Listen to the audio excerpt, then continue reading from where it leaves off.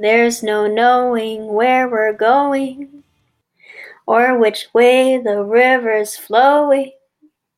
Is it raining? Is it snowing? Is the hurricane a-blowing? Is the grizzly reaper mowing? Yes! Yep. Thank you so much. Today on the show we have our resident dead zombie corpse, Willie Gene Wonka.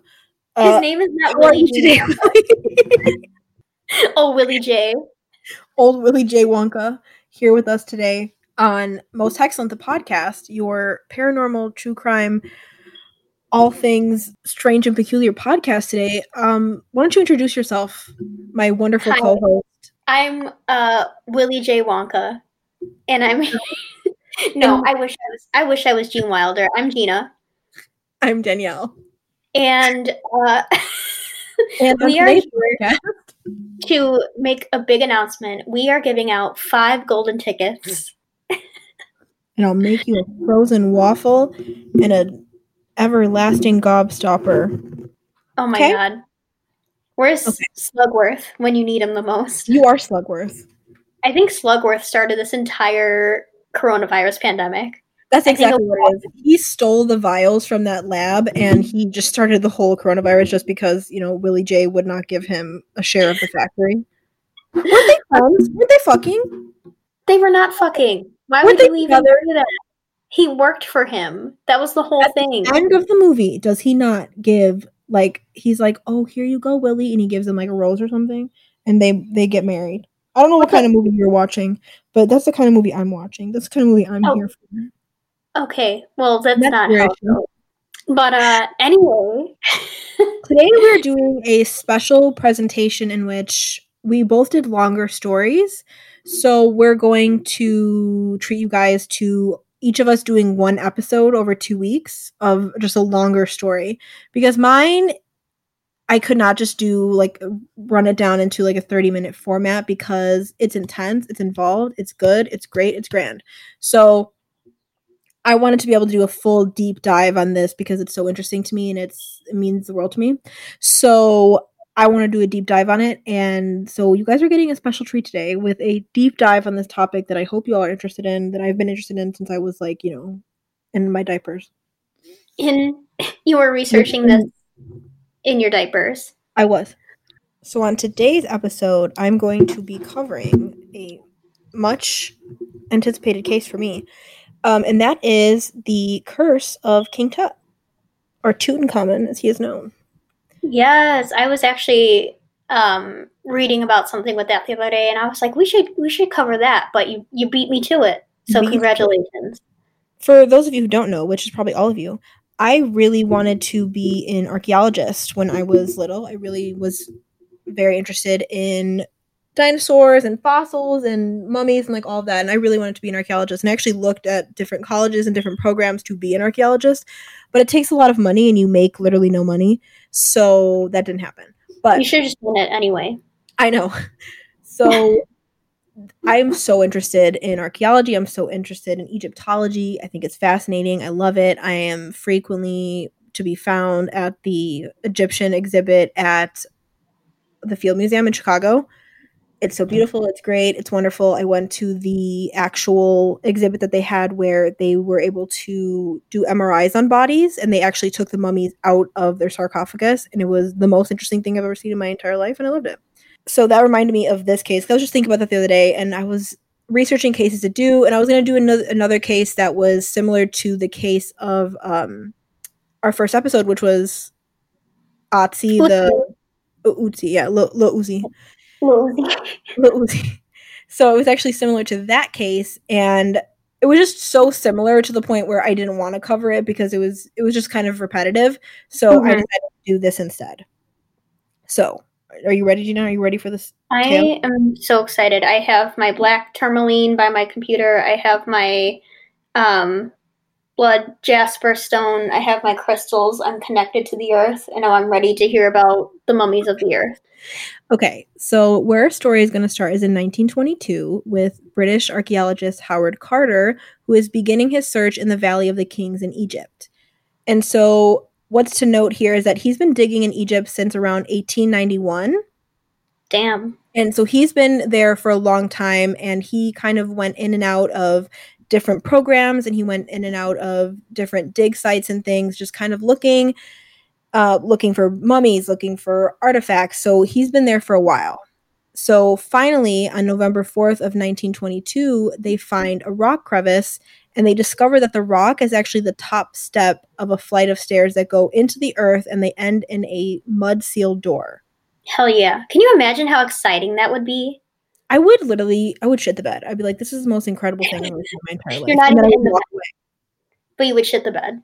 I would shit the bed, absolutely.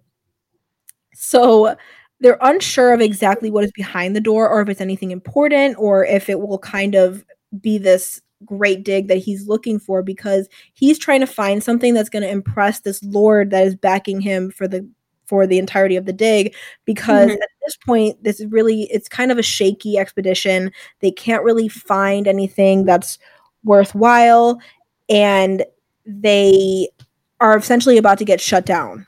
So at this point in time, they believe that there's actually no two more tombs to be found. They're basically theorizing that all the tombs have been found at this point, and there's nothing else left for them to find. So they find this door on November 4th, and he's thinking, like, this is it for me. It's great. And he actually gets really lucky, because on November 26th of 1922, he and George Herbert, who we're going to talk about later, they make a tiny hole in a doorway, and with a candle in hand, they're able to peer into this tomb, and they find one of Egypt's most famous mummies, known as King Tut. Hell yeah. In his diary, Carter basically describes this encounter by saying that it was, quote, "It was some time before one could see. The hot air escaping caused the candle to flicker, but as soon as one's eyes became accustomed to the glimmer of light, the interior of the chamber gradually loomed before one, with its strange and wonderful medley of extraordinary and beautiful objects heaped upon one another." So that was how he kind of describes this first look that they get into the tomb. So he actually manages to chisel this door open enough to actually ease a candle in. And inside, he finds the most intact and well-preserved pharaonic tomb ever to be discovered. And so how the tomb is fashioned is that there's two outer chambers that have been opened before and probably looted, but the interior chamber where the body actually is has been it's sealed. So that hasn't been broken, but the two outside chambers have been and probably were looted right when he was buried. They were like, we got to get our coin. Exactly. And get their coin they did, because when we find out how much is in here, it's insane. So the I don't know how to say this word, okay? It's sepulchral chamber is opened in February of 1923, and the sarcophagus is actually discovered on January 3rd of 1924. Wow. So when they first walk into the tomb, Carter said that there was this escape of hot air that once he broke through the second sealed door, it's just like a whoosh of hot air comes out. And he describes it as actually kind of crawling along the floor. So it's weird and kind of spooky. So now we're going to go back in time to before this dig happens and kind of how they got the money for it, okay? And who's involved in this specific dig. So in 1907, Lord Carnarvon, he begins to provide Carter with funding for an excavation of noble tombs in Deir el-Bahri. And he basically is recommended, like Carter is recommended because he had worked in the region beforehand. Like I told you, he's been working in this region for a long time and he knows the area. And he actually was the one who was preferred for this because he was able to hand draw like these incredible maps and paintings from tomb walls freehand. That's so cool. Just freehand all these paintings and these maps, and he develops this grid system to kind of map out the undiscovered tombs. But what happens is that this dig essentially gets interrupted by World War I. So in 1917, they're able to go back again, and they really didn't have all that much to show for it by the time that they discover the tomb. Because, like I was saying, as they are about to discover this tomb, the dig is about to be pulled because they're not finding anything. So Lord Carnarvon, I don't know how to say this word, but the Lord, essentially, he is the one that is funding this, and essentially they're not having anything to show for it. So he's like, you know what, forget it, we're not going to do this. But luckily, they end up finding the tomb. So let's talk a little bit about the person who's in the tomb. Yeah. So Tutankhamun, at around 1324 BCE, at the age of 10, he becomes the pharaoh of Egypt. And he was originally born as Tutankhaten, and he later changed his name to Tutankhamun because of things we're going to talk about later. He later changed his name to 2 Chainz. Otherwise known as 2 Chainz, yes. So he changes, at first his name meant living image of Aten versus living image of Amun, and they changed it around 1341 BCE is when he decides to change his name, and we'll get into why he does that later. So he was ruling during the 18th dynasty of Egypt's New Kingdom era, which was he ruled between 1333 to 1324. I'm so sorry, I messed that up. He became the pharaoh at age 10 in 1333 is when he became the pharaoh. Okay. So he was the grandson of Pharaoh Amenhotep II, and his father was Akhenaten, who was married to his sister Nefertiti. Yes. And his father's a really controversial figure because his dad essentially changed the entire religious system to a monotheistic one where they were worshiping one sun god. That's my cat, guys. She's upset. She's upset because people are fucking their sisters. So aren't we all? As one does. So his father basically changes from a polytheistic religion to a monotheistic religion where they're worshiping one sun god who is the god Aten. And so when Tutankhamun, King Tut, when he takes over, he essentially reverses everything that his father did, and he basically is like, no, we're not going to do this anymore. We're going to go back to how things were, essentially. And so he was hoping that this would kind of make him a memorable king at that time because his dad was so hated for doing this. He's like, this is my chance to reverse all of that. Right. So let's talk a little bit, like, I was talking about that whole sister fucking thing. Yes. So let's talk about what the result of that is. So for those who don't know, King Tut actually had scoliosis. He had a clubbed foot. He had necrosis of the bone tissue. He had an overbite and a cleft palate. And due to what other than inbreeding? That's what it is. That's why he's like this. He continues the tradition on, though, and he actually marries his half-sister, who's Ankhesenamun. So he marries his half-sister. And they all believe in essentially marrying within the immediate family because they believe that they're all ascended from the gods and that you have to keep the bloodline pure. So if you marry within the family, it's keeping the bloodline pure. There's no dilution at all of this supposed god descended bloodline. Right. And so but there is illusion. So and then everyone just comes out straight up all like their necrosis of the bone tissue, clubbed foot, scoliosis, ass looking people because you're marrying your sister. So it's actually really funny because before she married King Tut, his sister wife, she and her older sisters were actually brides to his dad and were used to conceive children. The usual, as one does. But the issue is that, as you would expect, many of these ended in miscarriages and stillbirths because that's what happens a lot of the time when you have people like brothers and sisters marrying each other. Yeah. So inbreeding is actually a really big issue because when you marry someone who's not of your genetic makeup, you're essentially giving your child a better chance of weeding out bad genetics. But if you have two people who have the ability to pass on genetic defects, it's essentially assuring that you're going to get those defects because there's no chance of one gene winning out over the other, and essentially assuring that maybe your kid has the possibility of not getting passed on any defects. So inbreeding was a big problem until, my God, I can't even, like, not even like recently, like in the last 100 years, like it's been weeded out. But like in the 1800s, you still had people who were marrying their like first cousins and marrying their brothers and sisters and all of that. So it was a big issue, and it was a real big issue in Egypt, and it made it so that a lot of a lot of people were walking around looking like King Tut who were ruling, because it's all just these genetic defects getting passed down through the family line for years and years and years.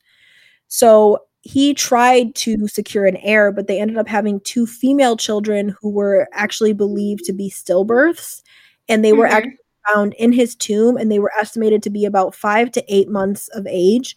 And one of the fetuses was like, they evaluated her and she probably had spina bifida. And so they were actually in the tomb with him.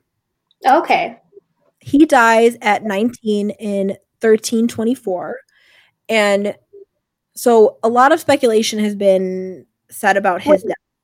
Wait, so the dad dies in 1324? I'm sorry, King Tut dies in 1324. Oh, I thought you said he came to power in 1333. It goes backward, the timeline. Oh, okay. I was so confused. I was like, wait a minute. Yeah, sorry guys. I should have explained that. It's BCE, so it's going backwards in the timeline. And so that's why I got confused, because I said like, oh, it's 1324. And I was like, no. So he starts in about 1333 and then he dies in 1324. Okay, gotcha.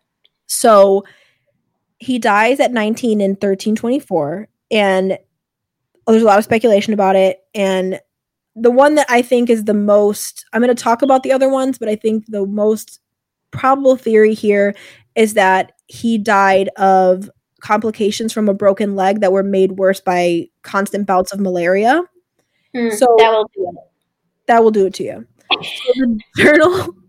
So the Journal of the American Medical Association is the one that conducted the investigation on this, and they theorized that it was an infection from a fracture that occurred in his left thigh, and he already had a weakened immune system because he had been suffering from several episodes of malaria, because they found traces of these malaria parasites in the body, and your body can't fight off, if it's already weakened, his body couldn't fight off the infection that came on.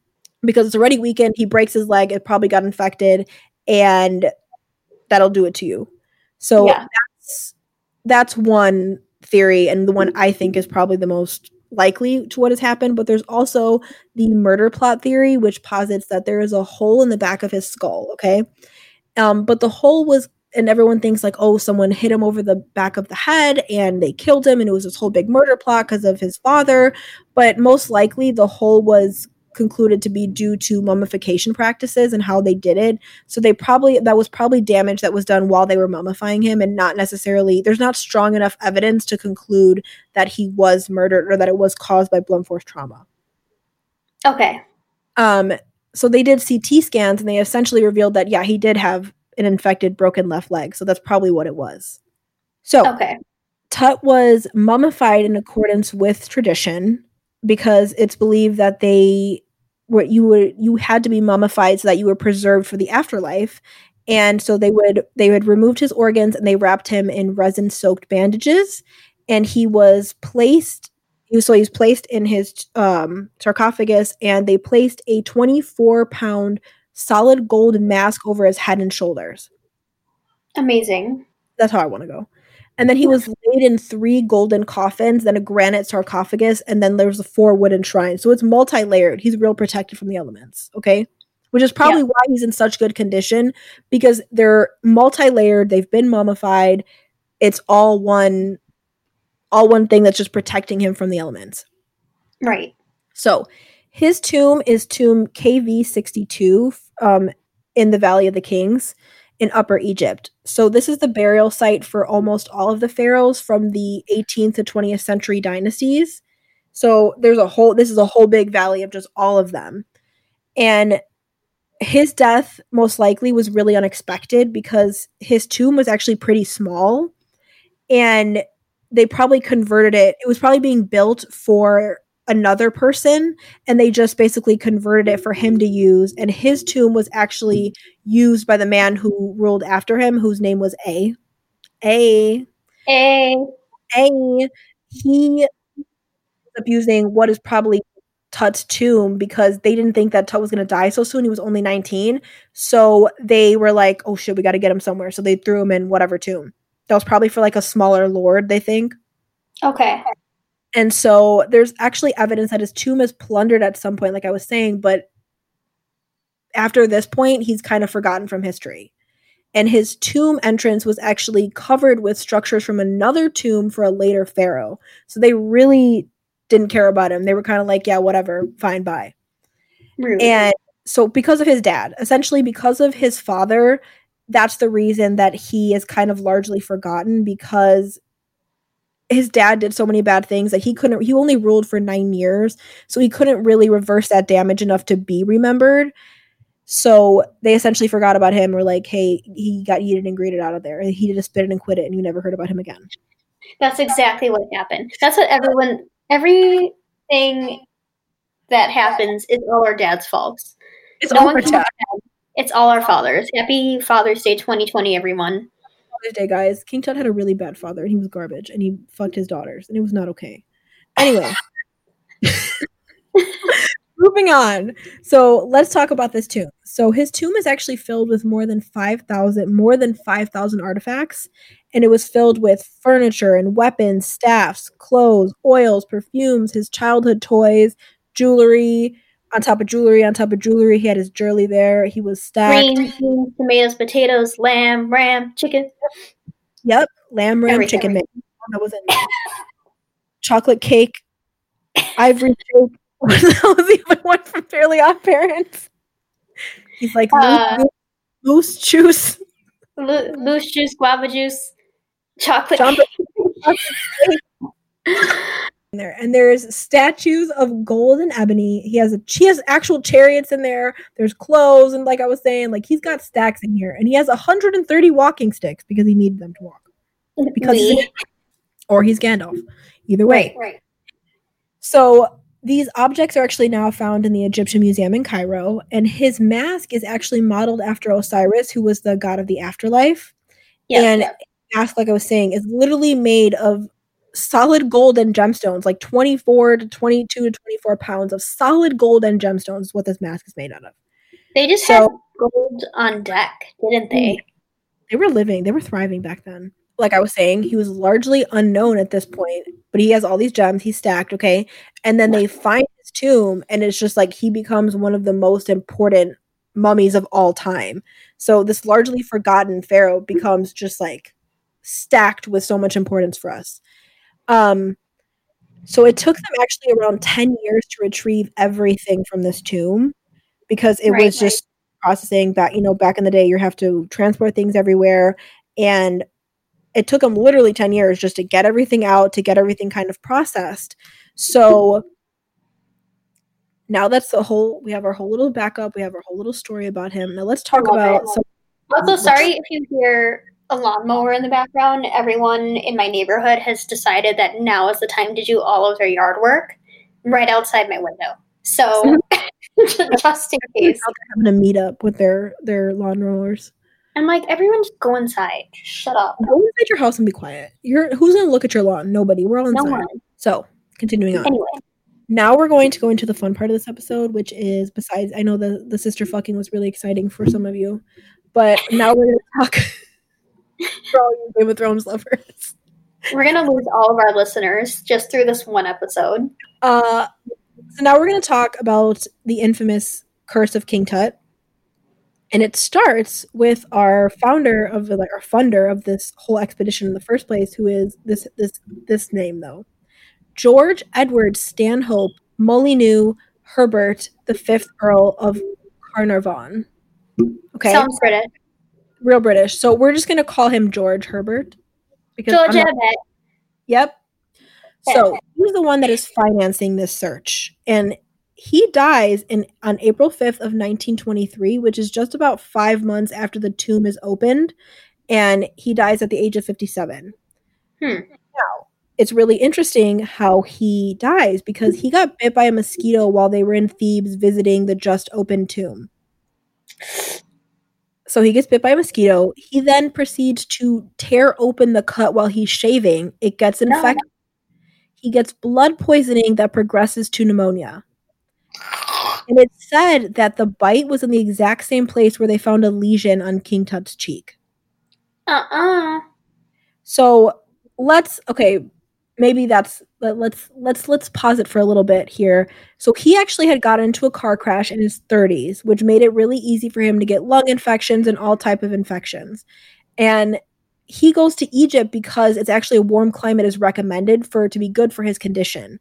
And so he already is really susceptible to infection. So it could be that he died because he's really susceptible to infections. This is just a normal thing. But it's really interesting that he gets bit by a mosquito while he's visiting Tut's tomb, and it's supposedly on the same place that Tut had a lesion. I think that's really interesting. He's also the one that funded the dig to actually excavate this body here. Right. It's bizarre. It kind of one of those things that, like, yeah, it could be a coincidence, but like it's too weird to be a coincidence. Yeah, it's so strange that it's just like all of these cases that we're going to talk about. These are all I'm going to be talking about all of the victims of the supposed King Tut's curse. All of this is just way too strange to not be somehow connected to me personally. I don't know. Mm-hmm. I just thought I would mention that though, that he was prone to infections. That is something that we know about him, but also it's really strange how the way things turned out. And it was also rumored that the lights in the city and in his house went out when he died. Oh, real creepy. So the curse of the pharaohs actually begins right here. Like this is the first case that we have, okay? Now, the curse of the pharaohs kind of becomes a thing and becomes to be like this big thing that we know about now because of who other than like our Sherlock writing homeboy, Arthur Conan Doyle, who was also mentioned last week in the case of Hellish Nell. Yes. So Arthur Conan Doyle he's a big figure in the spiritualist movement. He's constantly in everyone's business. He can't mind his business, but that's okay. Oh, thank you. Love him, live him, own him. So 6 weeks before the death of George Herbert, there was when all the news starts to hit the papers about the mummy that they found. And it hits the papers and there's really mixed opinions on everything because it's all very exciting to them. Everyone is just like, oh my God, this has never been found before. This is so interesting. And everyone is kind of going nuts for it. But then there's also the opinion that there's been which is true, that there's been a really big violation here. So people are kind of teetering on that edge. Like it's wrong to violate the tomb, but this is also really exciting. So when news of Herbert's death actually reaches England, that's when Doyle remarks that it could have been a result of, quotes, elementals or curses created by the priest to guard the tomb of King Tut. I'm here for that. I think that might be true. So this is where we get the idea of the curse of King Tut. We get the idea of the curse of the pharaohs. It's all here. He's the one that solidifies and legitimizes this idea for the masses here. And also a novelist whose name was Marie Corelli, she speculates that the most dire punishment follows any rash intruder into a sealed tomb. Yeah. It's true, pretty true. So remember how we were talking about this whole like hot air thing that I was saying that there was growing around in the tomb, okay? Like how they went in, they felt this like huge whoosh of hot air coming, like, oh my God, they think it's super spooky. But most likely, this hot air is most likely just thousands of years of toxic mold being released and getting soaked up into your lungs after it's been growing in this tomb forever, okay? So George Herbert most likely just died of being an immunocompromised person who is more susceptible to infection. He, of course, would die upon first contact with all this toxic mold that's growing in there. So it could, but also I think it was probably that, but also maybe Tut was like, you funded this whole dig into my life and now you're going to get ruined. I'm going to split your wig, bro. It could go either way. Now we're going to talk about the next victim of this King Tut curse, who is Sir Bruce Ingham. And Carter actually gives him a paperweight, which this is really inappropriate, but also it's like the 1920s and they just did what they wanted. So he gave him a paperweight, which was actually a mummified hand that was wearing a scarab bracelet. And the phrase on the bracelet that he gave him said, "Cursed be he who moves my body, to him shall come fire, water, and pestilence." And guess what happens to Sir Bruce Ingham? His house burns down after he gets it, and then during the rebuild, his house floods. You know what? That'll do it. When you give someone a literal cursed mummified hand that's someone's body from a tomb with a curse on it, like that might happen. Yep. So now we're going to move on to George J. Gould, who was a financier from America. Now he gets sick. He goes to go visit the tomb, and he gets sick, and he dies a few months after in May of 1923. So he goes for a tomb visit. He also dies. Okay. But it could also just be this tomb is nasty. You know what I mean? Like, Yeah, true. So now we have Aubrey Herbert, who was George's half brother. George is the one who funded this dig. So he was born with a degenerative eye condition, and he becomes blind later in his life. It's not funny. All right. He has to have all of his teeth pulled because the doctor tells him that this is going to help him see again. But plot twist, he's still blind after he gets all of his teeth pulled out. And he dies of sepsis because of getting his teeth pulled only 5 months after his brother does. I think this one is not. They said he's a victim, but honestly, no, this guy just died of a nasty infection, and he died blind because this doctor straight up lied his ass. That's they just let anyone be a doctor. They were like, "Here you go. Here is a certificate and a pound of cocaine. Have fun. Do what you want." Coke. Here's this nice Dr. Pepper to treat your patients of tuberculosis. Everything's going to be okay. Let me pull out all of your teeth so you can see with your special eyes. Right. Here comes the ambulance. They know what we're talking about. So now we're going to move on to another British archaeologist who was Hugh Evelyn White. And he visited, and he also might have been helping a little bit with excavation. And he becomes so haunted by the idea of the curse, and he sees these other people who are dying, and he gets really freaked out, and he ends up committing suicide, and he hung himself. And his suicide note was essentially written on the wall, and it reads, quote, "I have succumbed to a curse which forces me to disappear." This is most likely a case of depression, but also, who knows? Yeah. Who knows? So now we have Aaron Ember, who was an American Egyptologist, and he is actually present when the tomb is opened, and so was his wife. And this is really interesting. So in 1926, his house in Baltimore essentially burned down in less than an hour after a dinner party. And as his house is burning, his wife is like, no, you have to go back and save this manuscript. And so she goes to grab the son, their son's in the house. She goes to grab the son, and he goes to save this manuscript. And they would have come out of this alive, but they all die because he goes back for the manuscript, she goes for the son, and that moment of pause is why they ended up dying, because they stayed in the house. And the manuscript that he went back to grab, and the manuscript he essentially died for, was for the Egyptian Book of the Dead. Wow. So now we're going to move on to James Henry Breasted. Love this name. He's good with Breasty. John Jingleheimer Schmidt. Yes, Miss Mary Mack. This is her brother. James Henry, Big Titty James. Here he is. I'm gonna rename you in my phone Big Titty James, and I'm really excited. We're gonna be sued after this fucking episode. Just giving everyone different names. This man whose life was lost at this point and doing all this work has come down to Big Titty James. Big Titty James.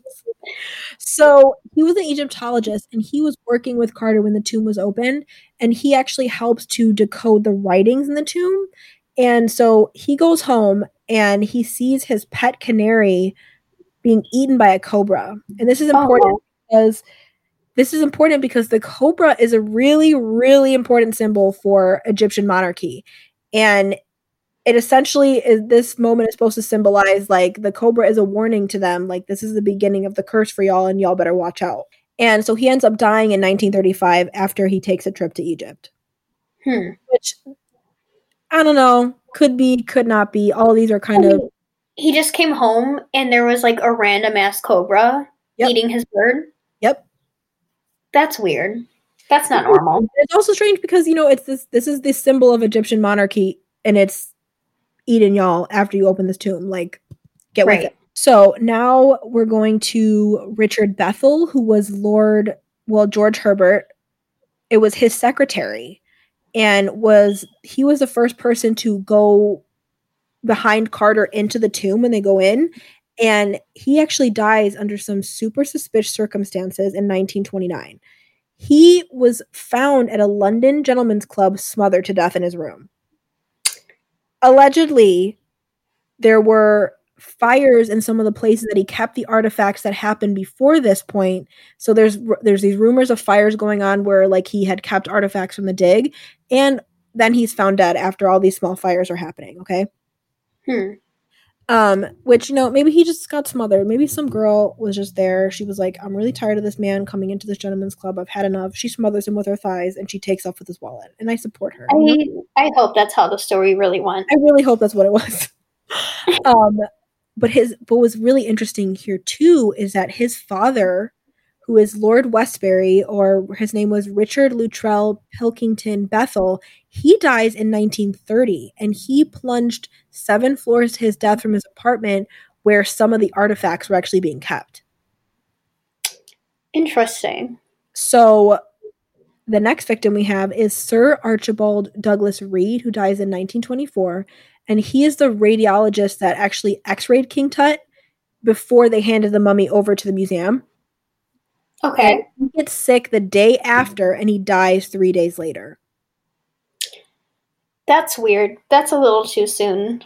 That's a little bit, yeah, that's a little bit too soon here. Okay. So the next one, this is really interesting too, is you have Prince Ali Kamel Fahmy Bey, and he died in July of 1923. He's an Egyptian prince. He dies after visiting the tomb, and he's shot to death by his wife, whose name is Marie Marguerite. Are you kidding me? Yep. We have Arthur Mace here, who helped Carter open up the burial chamber. And in 1924, he ends up going back home from the dig due to health problems. And he ends up dying in 1928 as a complication of what is believed to be arsenic poisoning. Oh. So either he's getting slowly poisoned or something else happened here. But he ends up going home for the dig due to his health problems. So maybe he was slowly getting poisoned. I don't know. And Sir Lee Stack, who is the governor of General Sudan, he was a excavation team member, and he gets assassinated while driving through Cairo. So wow. All of these people, like I just gave you a list of all these people who have either have direct contact, they financed it, they were involved, like just like the case with Utsi. You have all these people who are all intertwined, working on this case, who were taking part in disturbing a body that has been there for thousands of years and was buried in a sacred manner for a reason. And then it's now being excavated, the body's being taken out, all of the objects are getting disturbed and stolen, and you have people taking mummified hands and other objects that are literal people's bodies, that's literally a person, and scattering them around the globe to be viewed. Right. And I feel like... Sorry, go ahead. Go ahead. No, I was just going to say, I feel like if you do that with anyone or anything that has held a specific amount of energy, especially going that far back into, these ancient Egyptian times, and number one, definitely disrespecting it. Yep. And just kind of this is, for people to view, and, and all of like the religion and the process that went into mummifying these bodies, and, the sacredness that this holds, and you're just putting that out there, that's going to bring back all of that energy that was there to begin with. And I think it's definitely going to bring something along with it that is going to affect anyone who comes in contact with it. And there's a certain amount of reverence that is imbued within that body because of how well they preserve it and take care of it and how much that meant to them. So when you disturb that by literally just stripping, and it wasn't like they were careful about it because it's 1922. Right. It's not like this. Now I think that there's much more reverence for the body. And I think to a degree too, I do feel bad about going to the museum, and when they did have the bodies on display for the MRIs and all of that, I was like, you do feel really bad because it's just, it feels wrong to have this body just out on display. It's in a cold museum. It's kind of just like, it's weird. It's a weird feeling. And it's what? Yeah.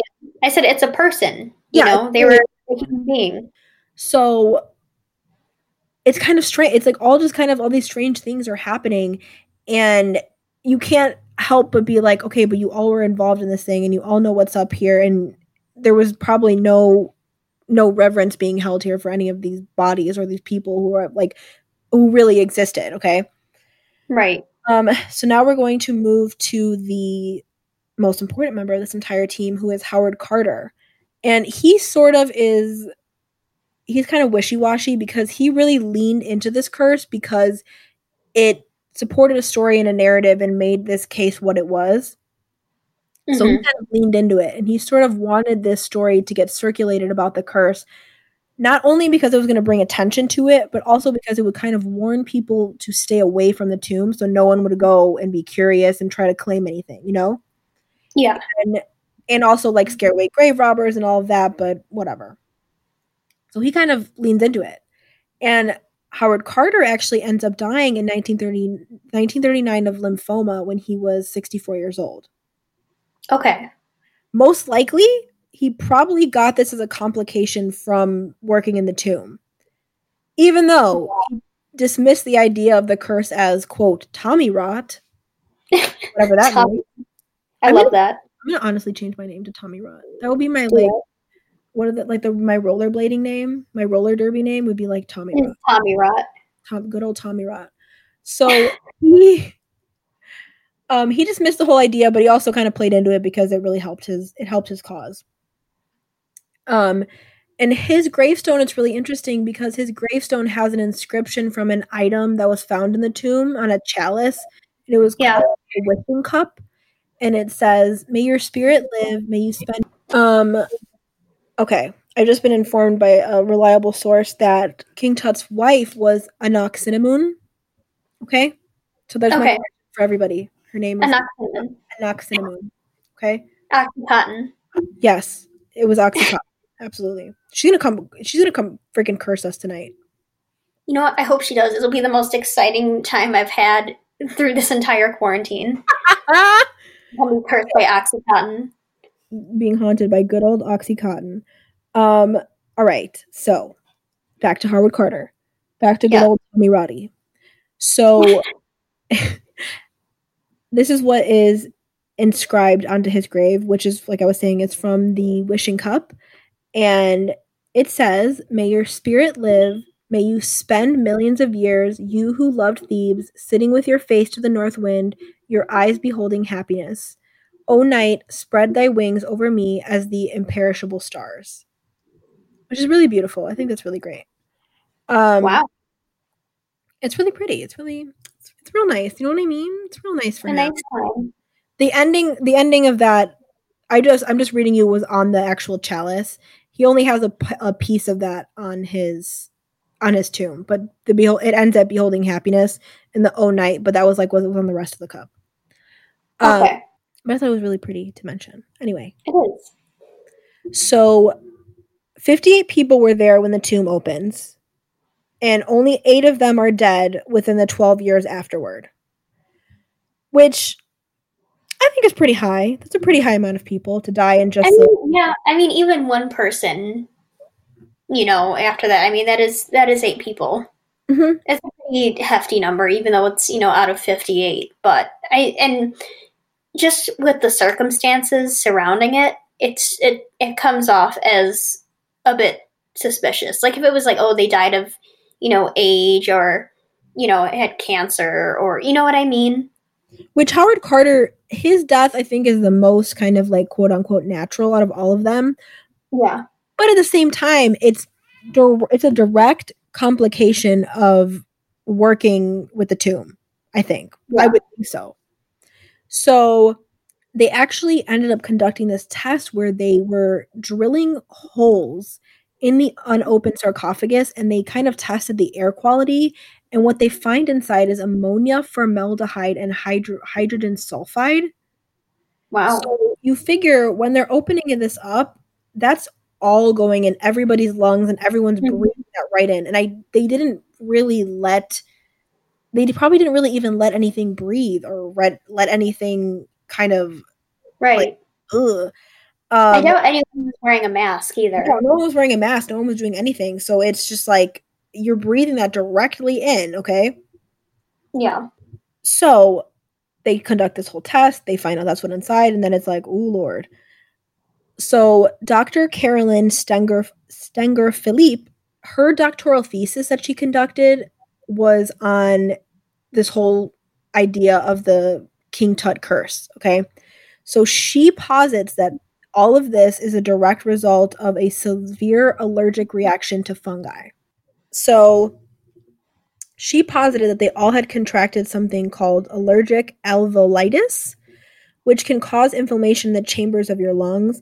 Now, there is no proof of this. This is just her theory. And it's really interesting because when she was actually coming home from being interviewed, like I read the article, and they said that when she was coming home from being interviewed, her car broke down in the middle of this huge storm on a road. Uh-oh. Oh, yeah. So now, okay, we're going to move to my favorite theory because it's the most ridiculous thing I've ever heard in my entire 25 years of living. Amazing. So, none other than my boy, actual nasty-ass wizard, Aleister Crowley. Yes. So, Actual nasty-ass wizard. I actually just watched the Midnight Gospel episode. If you don't change my name in your phone to actual nasty-ass wizard, I'm going to be so upset. I'm going to change her name on my phone to Lil Tutty.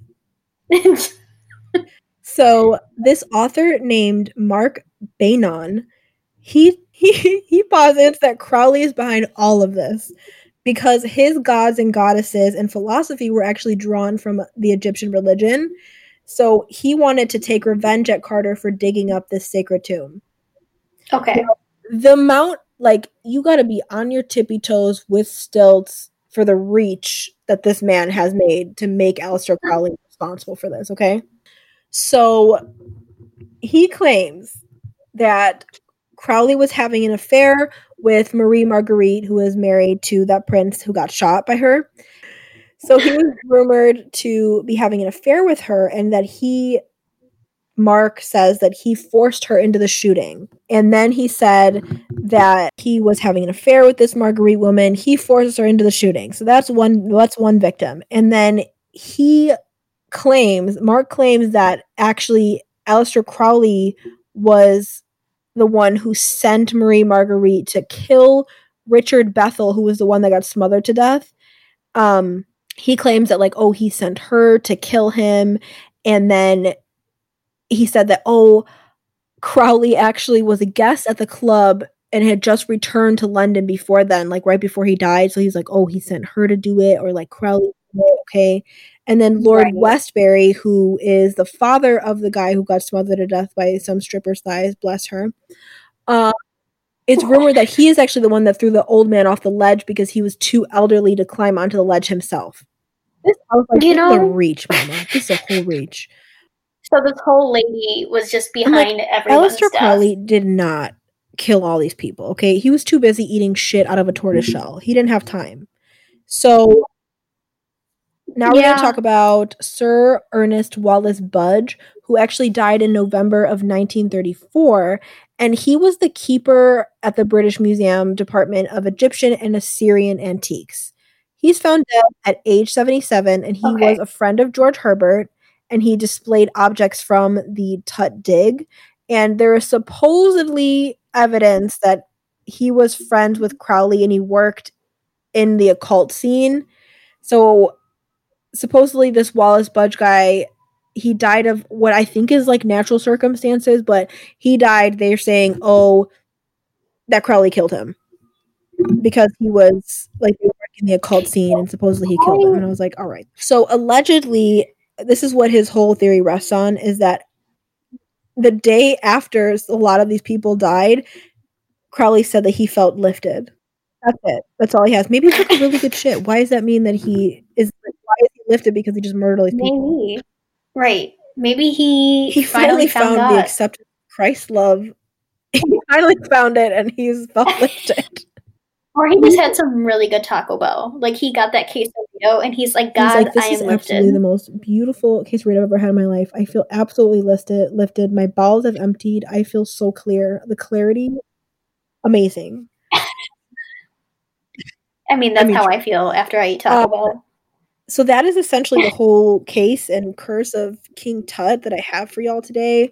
And those are two theories that I posited where it's like, here's a ridiculous one, Crowley. Then there's the more sensible one, which is probably that everyone just died of toxic mold complications.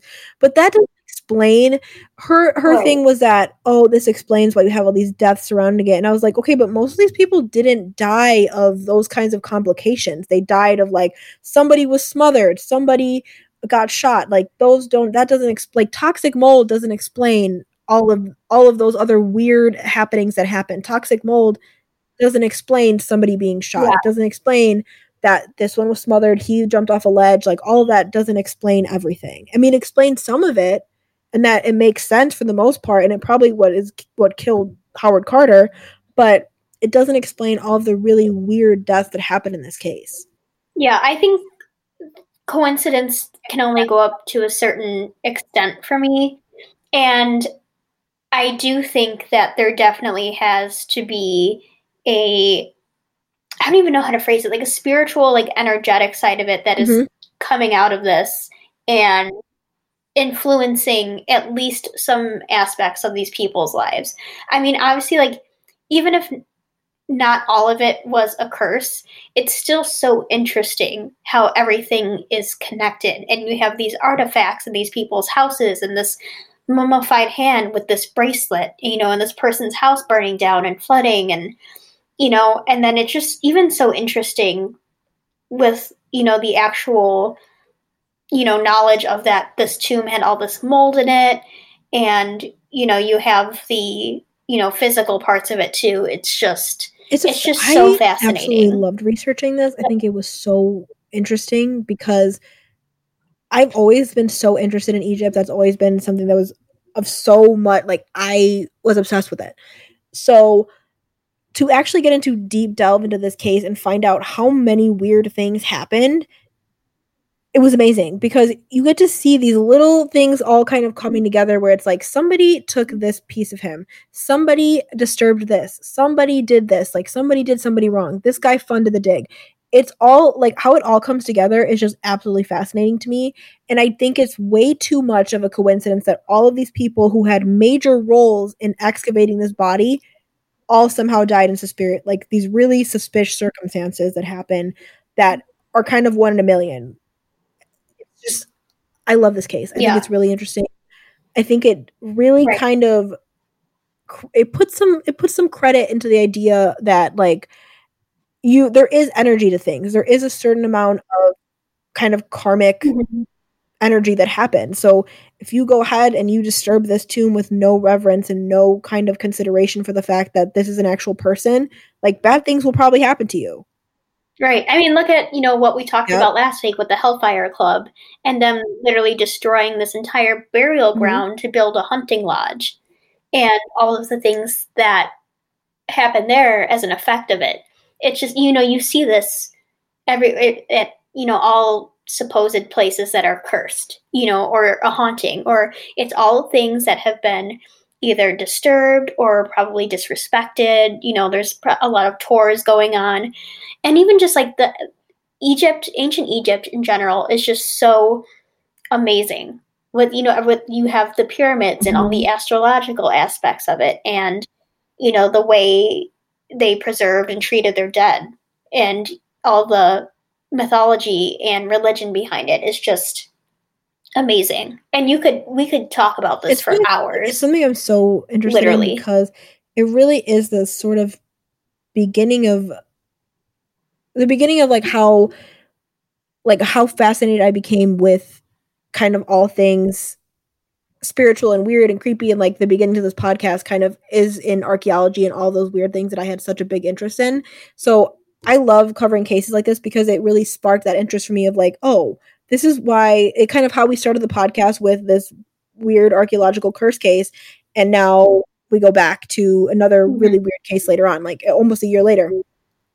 It really sparked my interest for like weird things and kind of wanting to look into things like curses and this and mummies and all of that. Like I absolutely love researching stuff like this because it's weird and it's creepy and it's paranormal. But at the same time, you also have to realize like how much this is a real person, and that was really his life, and that was really like his body that got disturbed, and mummified hands were really sent to people. So I have caught those mummified hands. Someone's going to catch those mummified hands. They caught his hands, literally.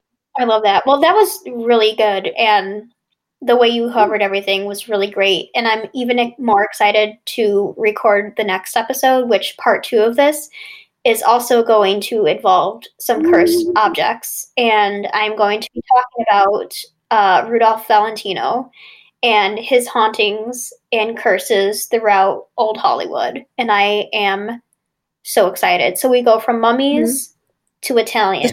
It's basically this podcast, mummies and Italians. Thing. That's all it is. That's all it is. But thank you guys so much for listening. Please follow us on Instagram and Twitter at Most Taxcellent. DM us, email us, mosttaxcellentpod@gmail.com with your own stories. We haven't gotten a review for a while on Apple Podcasts. If you use that and you listen, please tell us what you think. DM us, send us an email, whatever you want. But thank you so much for listening, and we can't wait to post part 2. Bye, guys. Stay excellent.